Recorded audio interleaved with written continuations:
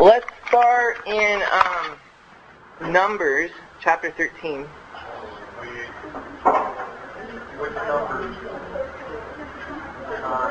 Wise guy. Wait, what is it? Numbers? Numbers 13. So funny. Again, talk about jokes. What joke? So funny. You have a really funny joke. Oh, I was talking about life. Life's a funny joke?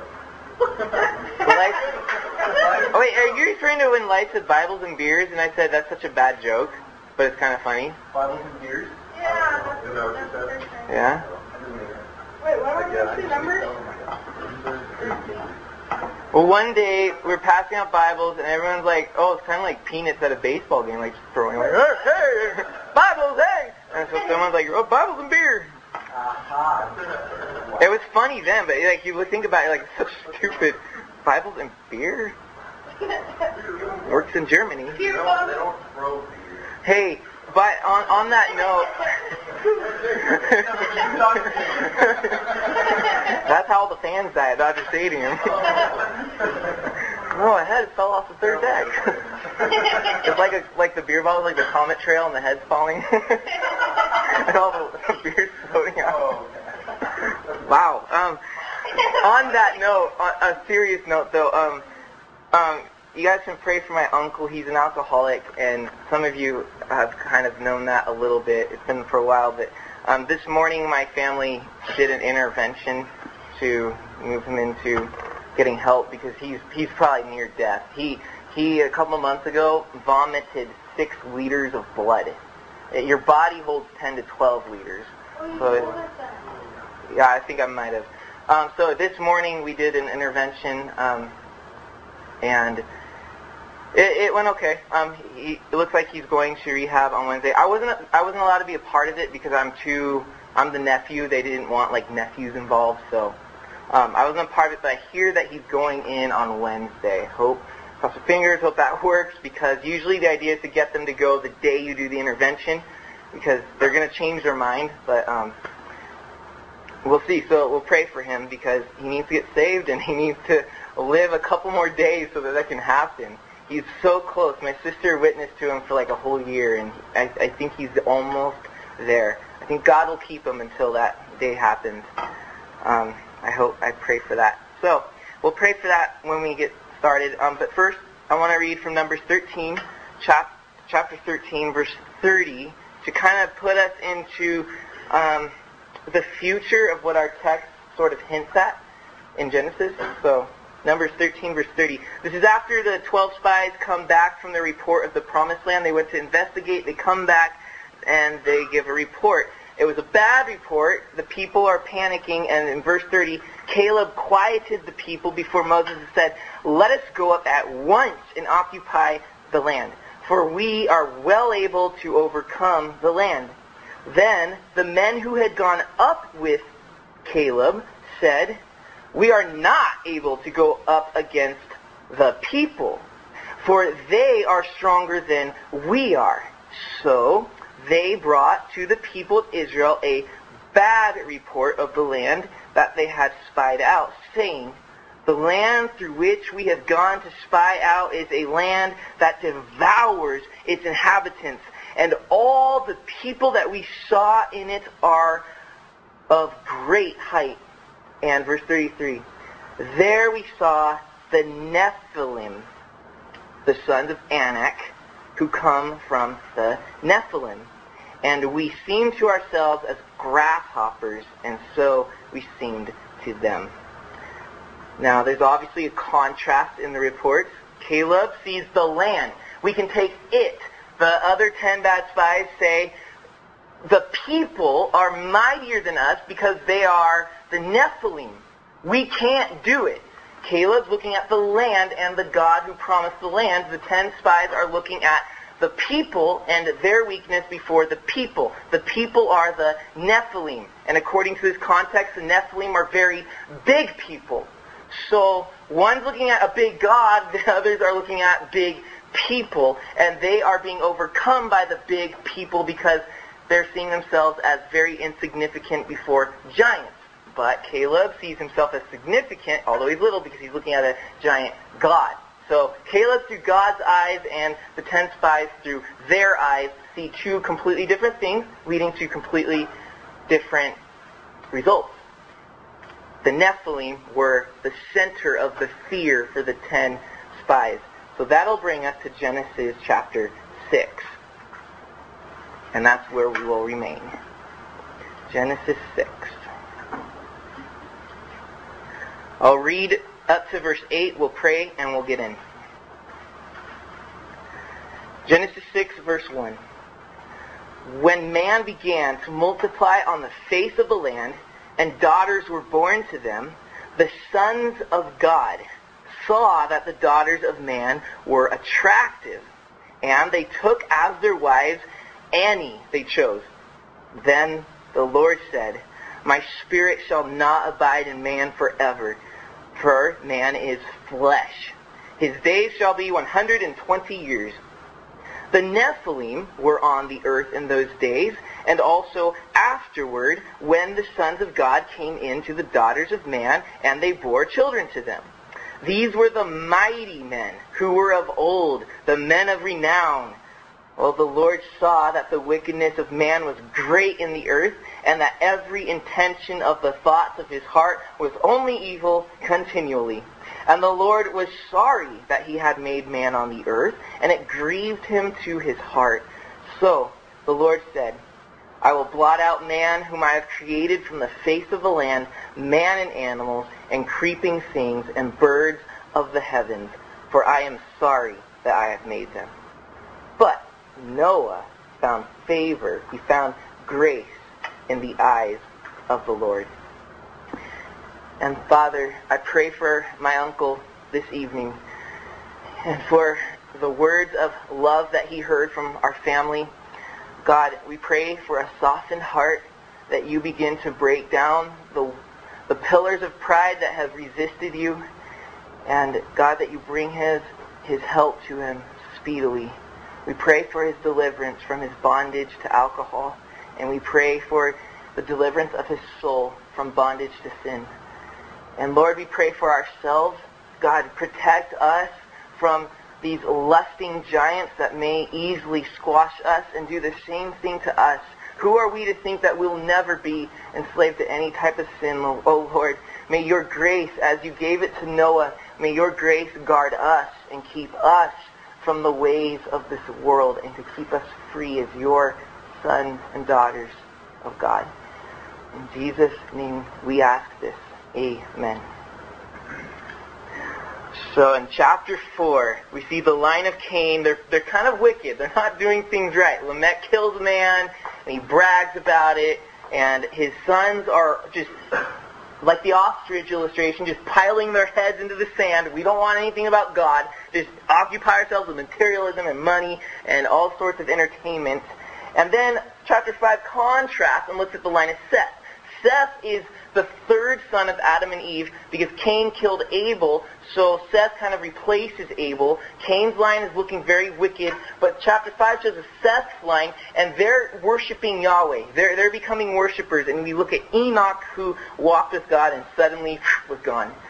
And so it's kind of a summation of that line. So we have Cain's ungodly line, showing the seed of the serpent, and remember from Genesis 3:15, the seed of the woman will crush the seed of the serpent. In other words, Jesus one time will come and crush Satan. Cain's line is following in the ways of the serpent, and Seth's line is following in the ways of Christ, who is going to come from his line. So we have this contrast split, and the world's getting bad. And you're right here in these first 8 verses of chapter 6, it's summarizing how bad the world had become at this time. We know that when we get to verse 9, we enter into the flood narrative, in which God, in simple terms, wipes the earth clean, as if it's a dirty garment, it's so filthy as sin. It just throws it in the washing machine, and it comes out clean for a brief period of time until the 2-year-old gets mud on his shirt again. But that's what's going to come is the flood. Now, in verse 9, where the flood starts, you notice it says, these are the generations of Noah. If you've been here for some time, you've learned to look for that word generations as a division in Genesis. The author has divided Genesis into 11 generations. The Hebrew, we call this teledot. So 11 teledots that serve as chapters, as divisions in the book, if you will. The first one was in 2:4. Chapter 1 was an introduction.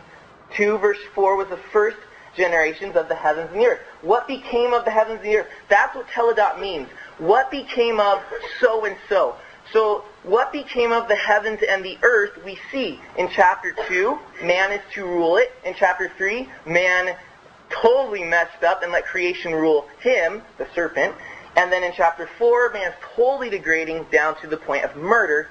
Seth begins to worship God. His line begins to worship God. That ends teledot 2. Teledot 3 starts in chapter 5. And we follow Seth's line and we say how godly they are. And now chapter 6, in the first 8 verses, summarize the end of the second teledot.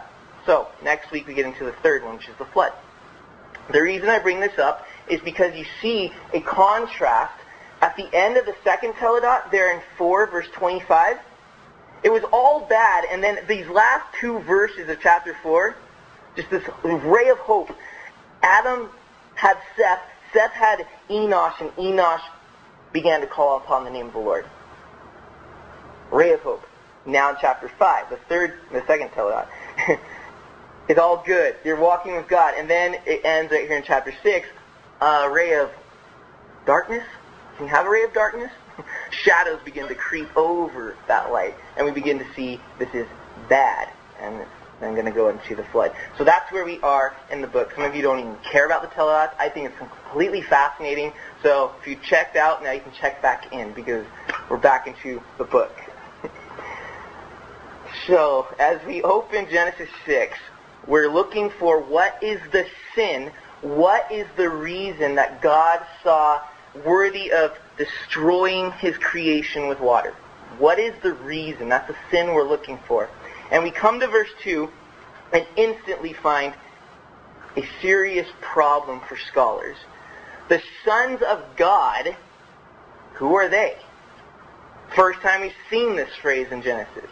They saw the daughters of man, that they were attractive, and they took as their wives any that they chose. Now in verse 4, the Nephilim, some of your translations might put giants in there. Nephilim is the Hebrew word. Giants is the translation. So depends on what kind of translation you have is what it will read. Nephilim/giants. So there's these Nephilim, these giants, all of a sudden. So sons of God, who are they? Daughters of men. It sounds pretty logical. They're women. Then Nephilim. Giants? What in the world is their connection? And God looks at this, and verse 3 says, "My spirit shall not abide in man forever, for he is flesh. His days shall be 120 years. In other words, I'm going to give him 120 years, and then the flood will come. So 120 years of grace to let man pull back from his sinful ways. But we want to know, what is the sin that is so worthy of God wiping mankind out? Sons of God. Who are they? Because apparently the sin centers around the way they treat the daughters of men. There's 3 theories about the sons of God, and I will admit to you that none of them seem to be the right one. Because although they're the 3 best theories, these 3 theories all have severe problems to them. So none of them really seem to fit. Although I will take a stab at what I've leaned towards every single one of these at some point in my life. I'm starting to lean towards one in particular, and I'll share that. But I'm going to order these in order from what is the oldest theory to the newest theory, okay? So, no particular order, just oldest to newest, which is a particular order, so I don't know why I said that. But, I mean, it's not like my favorite versus my... Usually, people when they do a list, they start with their least favorite and then end with the right one. I'm not doing that. I don't want you guys to think that. All these are possibly valid and totally not valid at the same time. You'll see what I mean. So, the first theory is that these sons of God are fallen angels. We conclude that because this phrase, sons of God, every time it's used in the Old Testament, refers to angels. Specifically in Job chapter 1, verse 6, where you guys know the story. It opens up with the scene in heaven. Satan comes before God, and they're talking about Job. I bet Job's going to curse you to your face, and I bet he's not, and that whole deal. But it opens up by saying, when the sons of God came before the Lord. It seems to be an angelic context. And in fact, the Greek translation of the Old Testament just translates it, the angels of God. It just goes right ahead and makes that assumption. So that is one support that these are fallen angels, these sons of God. Matthew 22, verse 30. Well, actually, let me back up a step. What's the big deal if these are fallen angels? Well, apparently, fallen angels are taking women and having sexual relations with these women, and this is how the theory works, and the child that was the result of this sexual relationship was the Nephilim, the giants. So you have a demon taking a woman as its wife and producing a child, which ended up becoming this giant. You can imagine, it's probably like half demon, half man. So definitely some monster, some terrible creature coming out of this mama. And there is possibly reference towards mythology here. You hear about stories of Hercules and other mighty warriors, or Achilles, and all the other myths. Some people say these myths could have credibility, that there actually were these superhero men on the earth at one time. So, maybe. But, I think some of you are already thinking of some problems with this theory, but let me go through the support, okay? One of them is that in 2 Peter and in Jude, both of them speak of angels that at one time left their proper domain and are now shackled in not just Hades, but a pit far below Hades called Tartarum, actually. And there they are shackled in gloomy darkness until the last day. So they would say, these demons left their proper domain. They're not supposed to be taking women, but they did. They left it, and we know that angels can assume human bodies. We see they do that with Abraham in Genesis 19. So they assume human bodies. They have these marital relationships with women, and God judges them. This is the sin. He judges them, puts them in chains to be released at a later day. I'm sorry? Oh, yeah. And that's a very good point, because if Revelation chapter 9 refers to demons, chapter 9, Revelation refers to these hideous, grotesque locust creatures that come out of the abyss of the earth, and they torment man for so many months, and man can't, I think 9 months, and man cannot die. They're just tormenting man. And many commentators think that this is a release of demons from the earth. Perhaps these demons that are chained up in gloomy darkness. Now, if this theory is right, and these demons that have sex with women are the ones that are put down in chains down in the bottom of the earth, they're down there for a long time. They've been down there for a very long time. And when Revelation 9 finally happens and they're released, you guys have all seen mad, ravenous dogs that want to chase a squirrel or the mailman that are on a leash? And they're just like chomping at the bit, but they can't get away, and when the leash breaks, what happens? They sit there, right? No. They, bam! Like a torpedo. Imagine these demons just saying, I want freedom, and they're angry. And finally God releases them. And imagine the torment they're going to inflict on man. It's an interesting parallel with Revelation and Genesis, especially when you consider Revelation is God's judgment on the earth. Genesis 6 here is God's judgment on the earth. Interesting that this theory does seem to have some credence a little bit. Of course, this theory provides legitimacy to why there's giants on the earth. If they're results of demon women, their children will probably be giants. The Nephilim, in verse 4. And the earliest interpreters support this theory, and there is actually, some of you might think, can demons have sex with women?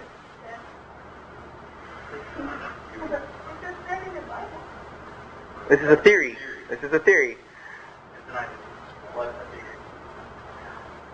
Well, there are testimonies. Are they credible or not? I've never had it happen to me, so I don't know. But there are testimonies of people claiming demons trying to have sex with them. So, perhaps it could happen. And then the last support is that Canaanite mythology portrayed giants, because the Canaanites had giants in land, obviously. When they went to the Promised Land, they saw those giants. They portray giants as the offspring of demons and women. So, that's the support for the theory. What are the problems with it? Jesus says in Matthew 22:30 that the angels do not marry. So why should fallen angels marry? Now, you could say, Jesus said the angels in heaven don't marry, and he said they don't, not cannot. Well, you can take that either way. The other problem is that this theory seems to root the story too much in mythology. It almost loses its reality, because the Canaanites had mythology like this, so it's kind of just making the whole thing mythical and not really historical account.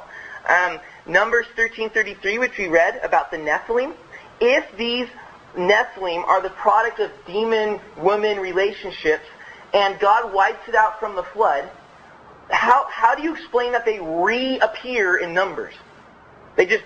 Either they survive the flood, which the Bible says nothing survived except the people on the ark, or they somehow reappear, meaning there's another horde of demons having sex with women. That to me doesn't make sense. Like, you can't explain how they suddenly reappear in Numbers.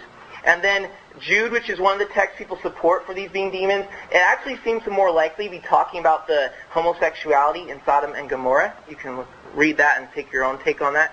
And I think this is the most convincing problem, is right there in verse 3. That says, "My spirit shall not abide in man forever, for he is flesh." And in verse 5, "The Lord saw that the wickedness of man was great in the earth." And verse 6, "The Lord was sorry that he had made man." Who does God blame the problem on? Demons or man? Flesh, man? It's very clear that he's saying the problem isn't demons, it's man. And then the other problem is that nowhere in the Pentateuch, that's Genesis to Deuteronomy, does Moses ever refer to angels as the sons of God. So that would be very inconsistent with the authorship. So take your take on that one. That's theory 1. Theory 2, the line of Seth is who the sons of God are. We have seen a contrast in chapter 4, the line of Cain, bad. Chapter 5, line of Seth, good. Now chapter 6. So what are we going to see? Judgment's coming. Why? Because the sons of God, the line of Seth, the good guys, took the daughters of man, the line of Cain, the bad guys, and began to marry one another. What this theory says is that there was compromise between the godly and the ungodly, and this compromise wasn't good to God, because now the godly were becoming ungodly. So because of the compromise and the mixed marriages, God wiped man off the face of the planet. Now, this theory is probably the most popular across the board. Most people lean to this because it's the most conservative theory. It is consistent with Moses' teaching through the Pentateuch. Moses throughout would highlight the fact that you are not to mix your marriages with other nations because they're ungodly. You will become ungodly if you marry them. Don't do it. It's all throughout the Pentateuch. So it supports Moses' message. And referring to the godly as sons of God, of course, is biblical terminology. In John chapter 1, we see that he gave us the right to become the sons of God. In Exodus 4:22, God looks at Israel as his firstborn son. So the godly are, in a sense, the sons of God. It fits the biblical terminology. The problem with this theory is it doesn't really explain who the Nephilim are. Who are they? They say, well, Nephilim means giants, but the root word for Nephilim, Neph, really means fallen ones. So it's God's perspective of what man became. The offspring of these mixed marriages are fallen ones. They have fallen from God's standard. Okay, I suppose. I'm sorry? Sorry. You just hear something like, what is that? It seems like making sons of God to be the Sethites and the daughters of men, the Cainites, seems to force the meaning of these phrases. Because he's been talking about Cain and Seth very plainly, then all of a sudden he gives them figurative names. It isn't consistent. It seems like you're trying to force the meaning of these phrases. And the third problem is that if it really refers to the Sethites, sons of Yahweh would be a better term than sons of God, which you guys know in the Hebrew, God is Elohim. Yahweh is Lord, all capital L, capital O, capital R, capital D. That's Yahweh. So it seemed better to choose sons of Yahweh than sons of God. Those are the problems with theory number 2. And theory number 3 isn't actually an ancient theory, but it's starting to gain steam in modern scholarship. Some of my favorite authors and most stimulating authors have been starting to side this way. Theory 1, the most fascinating if you ask me. Demons imploding on the earth and having sex with women. That's crazy. That's just a thought. Demon children everywhere. You parents think that you guys are demon children. Oh no, they know nothing. Theory 2 is kind of the most conservative. It's oh yeah, that's the safest route. No one is going to get freaked out by that translation. Theory 3, I call it stimulating because it seems the most rooted in culture, but it has its problems. I'm not trying to push this one as the theory. It is this, that the sons of God are divine kingship. Sons of God, that word, as I said, is Elohim. Usually Elohim is translated God. But Elohim also can mean leader or ruler or judge, all of which God is. So you can see how the word is translated God. So it could be the sons of leaders, rulers, or just the phrase sons of God fits too, because in this time, kings were considered to be either God himself, the son of a god, or the representation of a god. So that the king would actually be called the son of God. And you guys know from just your general knowledge that the pharaohs called themselves a god. So this is sort of has some historical sway to it. In 4:17, we see that Cain builds a city. So we know that cities exist. How do cities start? How are cities run? They're run by kings. How do kings gain authority? Think about this. This is ancient days. The world is beginning to multiply and all. And how do cities start? Well, we know after the flood, from records that date just right after the flood, this is how it started. Families that are wandering about decide, wouldn't life be better if we all teamed up and had a better economy and safety? So they would team up, and part of the process of starting a city was that everyone agreed on one religious worship system. Once that system was agreed upon, they could all be one happy family. So bam, they get their priests in order, their whole worship system, because of course they depended on whatever gods for their food. They prayed to the wheat god so that they would have wheat. They prayed to the rain god so that it would rain. So religion was huge. They depended upon it. Of course they perverted the real God for nature, as you guys know from Romans 1. So they would get together and they would have their priest system and they'd be totally dedicated to the worship. Meanwhile in the works was a man who wanted to rule the people. And the priests team up with him and other powerful people. And they exalt him, and the priests begin to lie to the people. This guy is the representation of the God that we worship. We need to follow him. To make the gods happy, follow him. So, the only way to gain authority in a neutral area is either by force, just hold a gun and everything, you're all going to obey me. Yes, we will. Yes, we will. Or it's by forgery and fraud. And that's what the kings would often do, is deceive the people that they are actually a representation of the God that they worship. And if they want the God to be happy with them, they have to follow him. He's the representation. The way you treat me is the way you're treating God. And the reason we have myths from these ancient cultures is these myths were fabricated literature to persuade the people who often couldn't read. They were just at the mercy of what people said, that this truly is the Son. Here's a story that shows how this God came to being with us. So, divine kingship. These kings sitting over the people as representatives or even as the literal son of God, and the people had to obey because they feared the king. He is the Son of God. Now, if he is the Son of God, he is the Son of the Creator of everything. And if the people revere him as such, he can literally do whatever he wants. He can take any woman that he wants because they're all his property. He's the Son of the Creator. It's all his. So none of them could argue with him.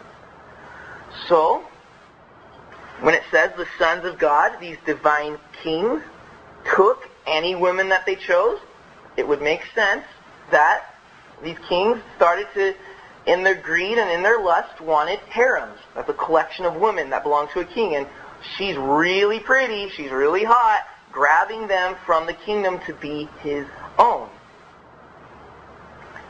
We do have documentation that after the flood at least, there was a problem with what's called the right of the first night.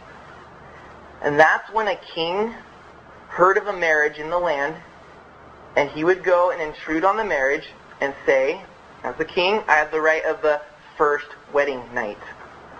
So he would take that virgin, and they would do their thing at night, and then he would return her to the soon-to-be husband. Any king in the land had that right. She's my possession. And they claimed, if you don't let me do this, you're going to hurt the fertility. That's the ability to reproduce. You're going to hurt the reproduction of our land.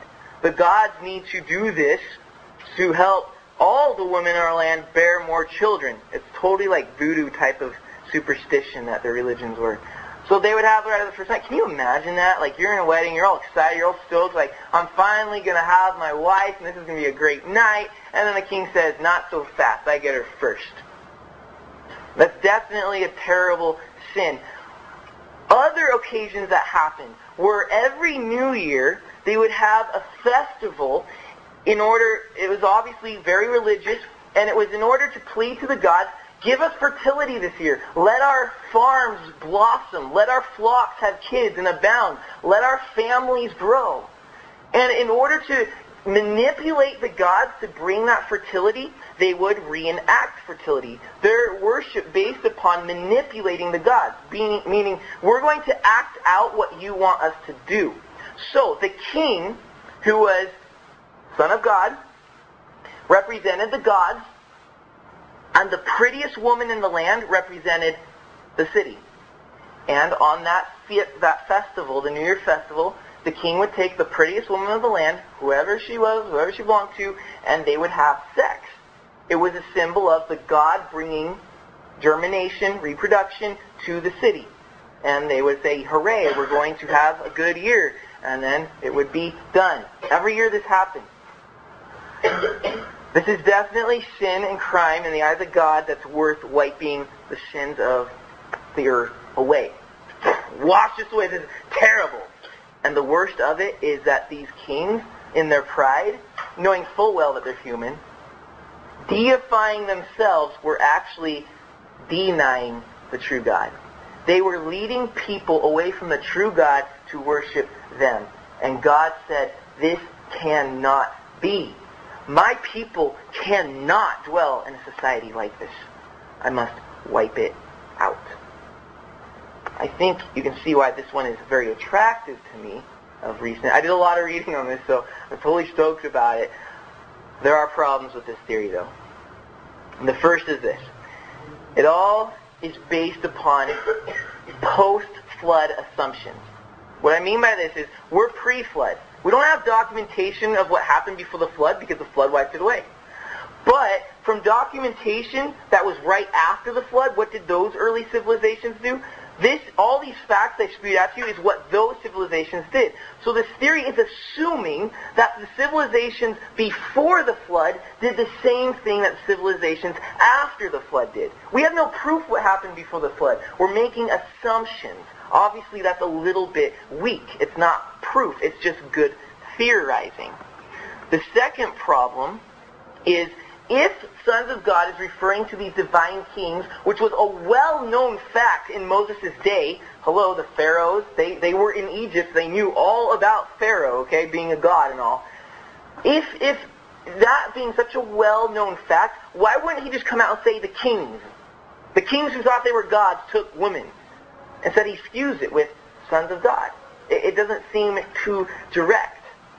And then the third problem is that though secular culture regard these kings as divine, nowhere in Scripture does Scripture actually refer to these kings as divine beings. So it's making an assumption that Moses was freely saying, let's pretend they're divine beings. I mean, obviously he's pulling from secular context, but nowhere else does that happen in the Bible. So it's just some random spot that it happens. Those are the problems. So, wow, sons of God. Those three views, whoa, I don't know. This is the one I'm leaning towards now. It's a combination of 1 and 3. Demons and kings. I'm thinking that perhaps these divine kings were possessed by demons. They were promoted. They were given power by demons so that the people really believed them. They're not demons themselves, but they're possessed and guided and directed by demons. There is evidence of this in Scripture. Daniel chapter 9 talks about the prince of Persia, that there's a demon that works amongst the country of Persia. So we know that there are those authorities working through kings and countries. And also Ezekiel 28 seems to hint at the king of Tyre being manipulated and influenced by Satan.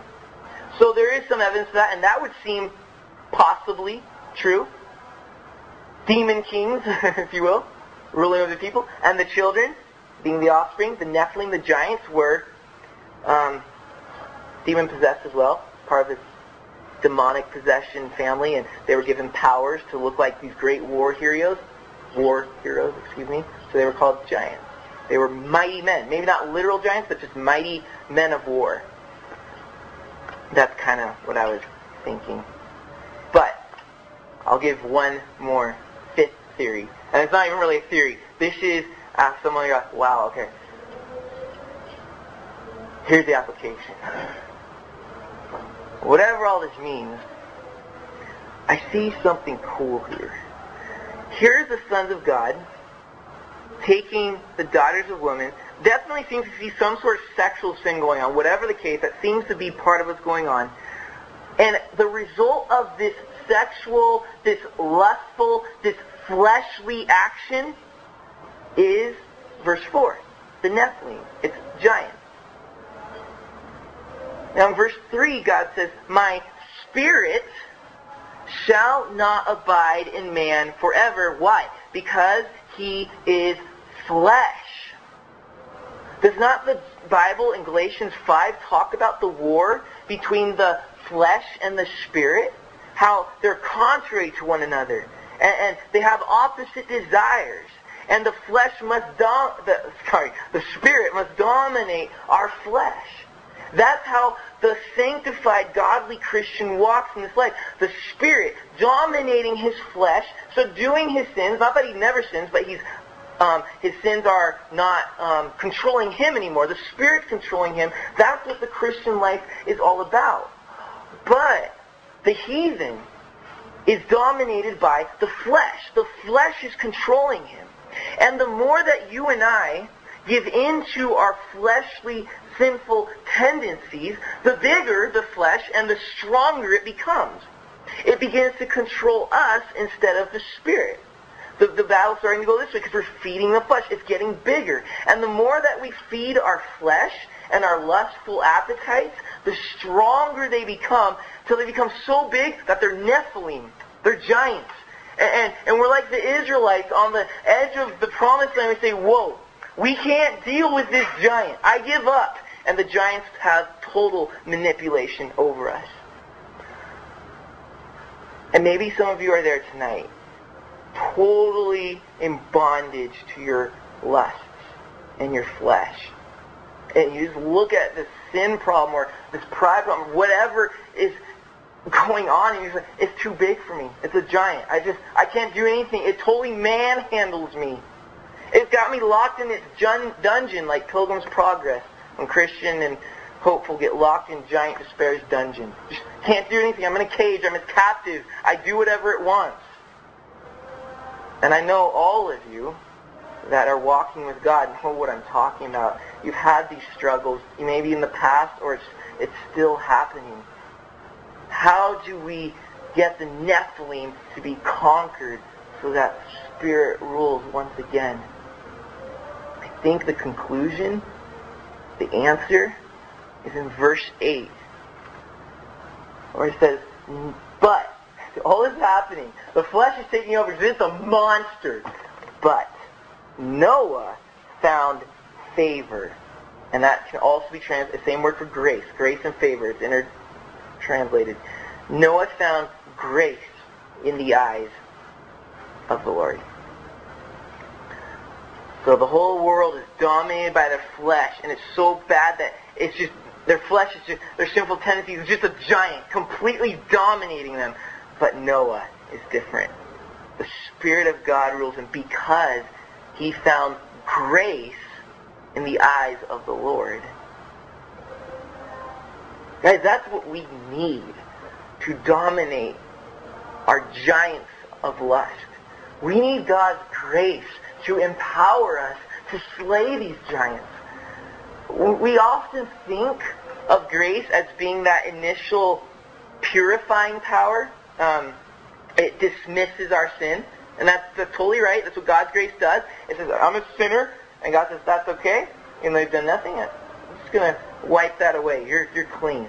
That is an element of grace, but grace continues in the Christian life as a power, not just for dismissal of sin, but as a power for deliverance from sin. When you read Romans chapter 6, what does Paul say? Well, since we're saved by grace, Paul, shouldn't we just keep sinning that grace may abound? True. The more I sin, the more that grace has to dismiss that sin. That's true. But Paul answers and says, no way. Because you've received grace, you've died to your sin, and you're walking in a new life. You're totally changed. Jesus is controlling you. You're now His master. Summation of that whole chapter. What Paul is implying is that no, we shouldn't sin to make grace look more glorious, because you're only elevating one aspect of grace, the dismissal of sin part.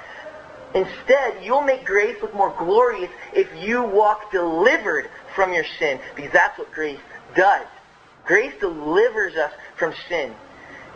Because I can't do it. I can't, the less I struggle with, I can't just say, all right, I'm not going to do this again.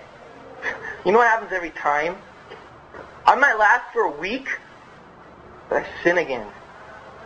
I need God's grace, His favor, His power that He gives to me for no other reason than He chooses to help me fight these battles. That's what we need, is His grace. As Isaiah, this verse has become dear to me. I just discovered it this week. It's a great verse. Isaiah 26:12. Lord, you will ordain peace for us because you indeed have done for us all our works. God, you will ordain peace for us because you've done all of our works. That was illuminating to me. It's like you struggle with things. You're like, I can't do it. I'm gonna do better. And I realized God has ordained that peace come upon me because He's done all of it. It's Isaiah 26:12. He's done all of the work. You know what that means for me?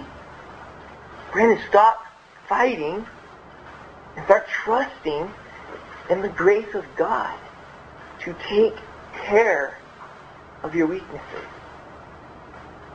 Notice that Noah found grace in the eyes of the Lord. So it's in the Lord's eyes that there's grace. There's a Nephilim. Oh, help, I don't know what to do. But in God's eyes there's grace, and Noah was spared from it. When you get to Numbers 13, and you see the Nephilim there, whose eyes did they see the Nephilim in? The people's eyes. They said, the 10 spies, we saw the Nephilim, and they are too mighty for us. We can't do it. So, in a sense, the Nephilim conquered them because they didn't go into the land. We see the contrast. Looking at it through my eyes, this is too big, I can't do it. But when it's looked at through God's eyes, there's grace through His eyes, and He says, Nephilim, I don't call them giants, I call them fallen ones, because they're going to be totally slayed under my grace that I give to you, and you're going to walk victoriously. And that's great news. Just trust in His grace. Just rest. Just let it go. Let God have the battle. Just plead every day. God, I need your grace and your power to fight this. I can't do it on my own. Let's close in Deuteronomy 1. I want to show us one thing to finish this thought. Deuteronomy chapter 1. This is Moses' reflection upon the Numbers 13 scene when they were too scared to go in the promised land.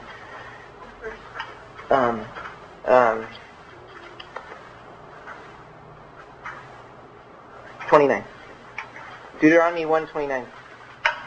Now, we're talking about staying away and not being conquered by our sin is one struggle indeed. But you know what I've began to learn? Is that when the Nephilim when my sin, when my lust begins to conquer me and I fall into it, I have found that moment when I have fallen and I've asked for forgiveness and God's restoring me to His grace, I found that moment to be more difficult than the staying away from sin moment. Okay, follow what I'm saying. It's when I am overcome with sin, that's when I find sin most difficult. Staying away from sin is sometimes easy. We fail in that, but it's not as hard as when we fall into sin, because when we fall in, we want more than ever to make it right for ourselves, don't we? Have you ever experienced that? Like, dang, I did it again. Lord, I won't ever again. And we start to, in our own minds, in our own strength, begin to devise ways that I'm not going to do it again. And suddenly, because we sin, we start to have this self-focus rather than this God-focus. When we're walking away from it, we're totally God-focused. And we're like, God, I think you're helping me, and you're totally doing it. But once we sin, it becomes us-focused. It's like, I'm not going to die. I'm not going to die. I'm going to fight against it. Okay, so, Deuteronomy 1:29. Moses says to the people in his sermon, I said to you, when they were at the promised land, but they turned away for fear, he says, I said to you, do not be in dread or afraid of them, the Nephilim. The Lord your God, who goes before you, will Himself fight for you. Note that. Just as He did for you in Egypt before your eyes. Now, this is talking about His grace towards them. He did this for you in Egypt and in the wilderness, where you've seen how the Lord our God carried you. As a man carries his son. This is totally grace. As a man does it for him. He carries his son all the way that you went until you came to this place. But, you guys remember when the people realized, we can't do it. The Nephilim are too big. So then Moses said, okay, because you guys don't want to go in the promised land, guess what? 40-year death march until all you die, and then your kids will take the land. And do you remember how the people responded? Oh no, we're sorry, we didn't mean it. We could totally do it. And a little group of people got their swords sharpened and put their armor on and said, let's go take them now. And Moses said, don't do it, don't do it. God's not with you. And they go over the hill, disappear. They come running back over and the enemy's chasing them, right? That's how it went. This is their attitude. Look at this in Deuteronomy 1 verse 34. The Lord heard your words and was angered. We don't want to go in, so He's angry, and He swore, not one of these men of this evil generation shall see the good land that I swore to give to your fathers, except Caleb and Joshua, because he wholly followed the Lord. Verse 37. Even with me... Oh, I'm in the wrong place. Keep going. I already told you all this. Go to verse 41. So then, they heard, oh no, we have to do the death march. No. Then, you rebels answered me, Moses, we have sinned against the Lord. We ourselves will go up and fight. We want to make things right. So we ourselves are going to go up and fight. What did God say that He would do for them? Back in verse 30, the Lord your God goes before you, will He Himself fight for you. But we sinned. We blew it. We know it. And so it's our normal tendency. I'm going to make this right, God. I'm sorry. I'm going to make this right to you. So then we say, we ourselves are going to go fight against this Nephilim, this monster of the flesh. You guys see that tendency within us? That's how it becomes such a struggle, a downward spell. We sin once, and then we almost keep on sinning because no longer are we letting God fight, but we say, God, I'm sorry I messed up. I'm going to take this into my own hands. I'm going to draw the sword. I'm going to do this. And we keep falling and falling and falling because we're in this mentality that I have to fight to make things right, when God just says, don't look at it in your eyes. My eyes have grace. Look at it my way. And then you'll be delivered. Noah found grace in the eyes of the Lord. And whatever you guys are struggling with, this is totally a faith thing. It's so hard to just put, this is a 3-step application. Just go to the Lord and pray this certain prayer. It's not how His grace comes to us. It's a total faith thing. You have to just completely trust God, like Isaiah 26:12, and say, you've ordained for me peace because you've done the work. So may God increase our faith and grant us grace in our struggles with the Nephilim, that we may find favor and His blessings in our life. Let us pray. Lord, we thank you that you reserve grace for us, that despite so much sin, you can look at people like Noah and people like us and give us grace. So God, help my brothers and sisters and myself in our struggles with our sin, and give us your strength. In Jesus' name, amen.